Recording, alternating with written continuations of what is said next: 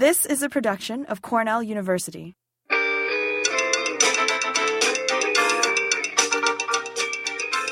Welcome to Cornell University's Sustainable Lawn Care Podcast, your connection to the latest research-based lawn care information brought to you by Cornell University's Turfgrass program, part of the New York State College of Agriculture and Life Sciences at Cornell University. The Cornell Turfgrass program is committed to providing sustainable lawn care advice. We define sustainability as meeting the needs of today's generation without compromising the needs of future generations. My name is Frank Rossi. I'm the Associate Professor of Turfgrass Science in the Department of Horticulture here at Cornell University. And the following tip focuses on looking at your lawn as a carbon farm. Well, lawn as a carbon farm. Let's start out with the big picture. First of all, many scientists agree that carbon dioxide and the release or emission of carbon is a major greenhouse gas responsible for climate change. And we are seeing climate change manifested in alteration of weather patterns where the hot areas are getting hotter, cold areas might be getting colder, wet areas are getting wetter, and dry areas are getting drier. We're seeing a number of reports about this around the world, and we can make little contributions to preventing carbon emissions right on our lawn. But did you also know that lawns are great places to trap some of the carbon in the atmosphere? Lawns are filled with green plants, and green plants photosynthesize, which means they use light energy from the sun and convert it to chemical energy. And the chemical they're converting is carbon dioxide, is carbon. So they're farming carbon from the atmosphere and trapping it in the clippings and in the organic matter in the soil. The question remains is this. We emit carbon on lawns when we mow and burn fuels. The use of fertilizer and the production of fertilizer burns fuels that emits carbon. We emit carbon when we water and the power used to pump the water. And we also emit carbon through the production of the pesticides that we use on our lawns as well.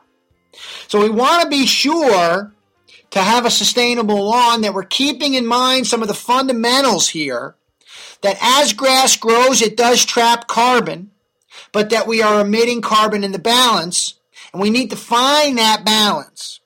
First, let's find out some of the things we can do. The most important thing we can do is consistently find ways to cut back on our mowing. One of the things we might do is deliberately plant slower growing grasses, and we'll cover the incorporation of slower growing grasses in a future sustainable lawn care podcast. Also consider raising your mowing height. You can cut your mowing in half, the number of times you have to mow in half, by raising your mower from a 2-inch height of cut to a 3-inch height of cut. In fact, if you're mowing at 3 inches, you can let the grass grow all the way to 6 inches before you have to mow. Now, of course, you're going to have a little trouble with your clippings, so you might want to follow the plugged mower rule and not mow so that the clippings start clumping up on the ground. But keep in mind, there's never a good reason to take those grass clippings off. You want to leave those clippings on there and get some free fertilizer back from them.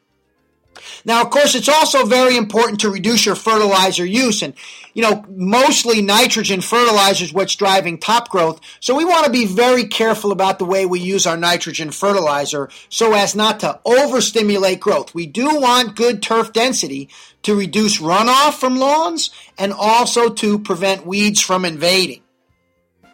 Right? So we want to be careful that we're using that fertilizer to maintain density and also to prevent runoff with that higher density and prevent weed growth. Now, you start putting all those things together, we're going to be doing more research in this area, but you start thinking about your lawn as a carbon farm, cut back on your mowing, think about slower growing grasses, consider reducing your fertilizer use, will all lead to a better climate at the end with less carbon emitted from your lawn.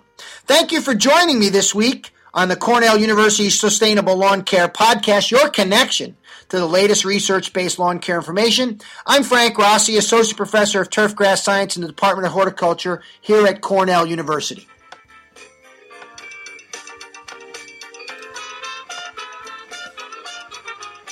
This has been a production of Cornell University, on the web at cornell.edu.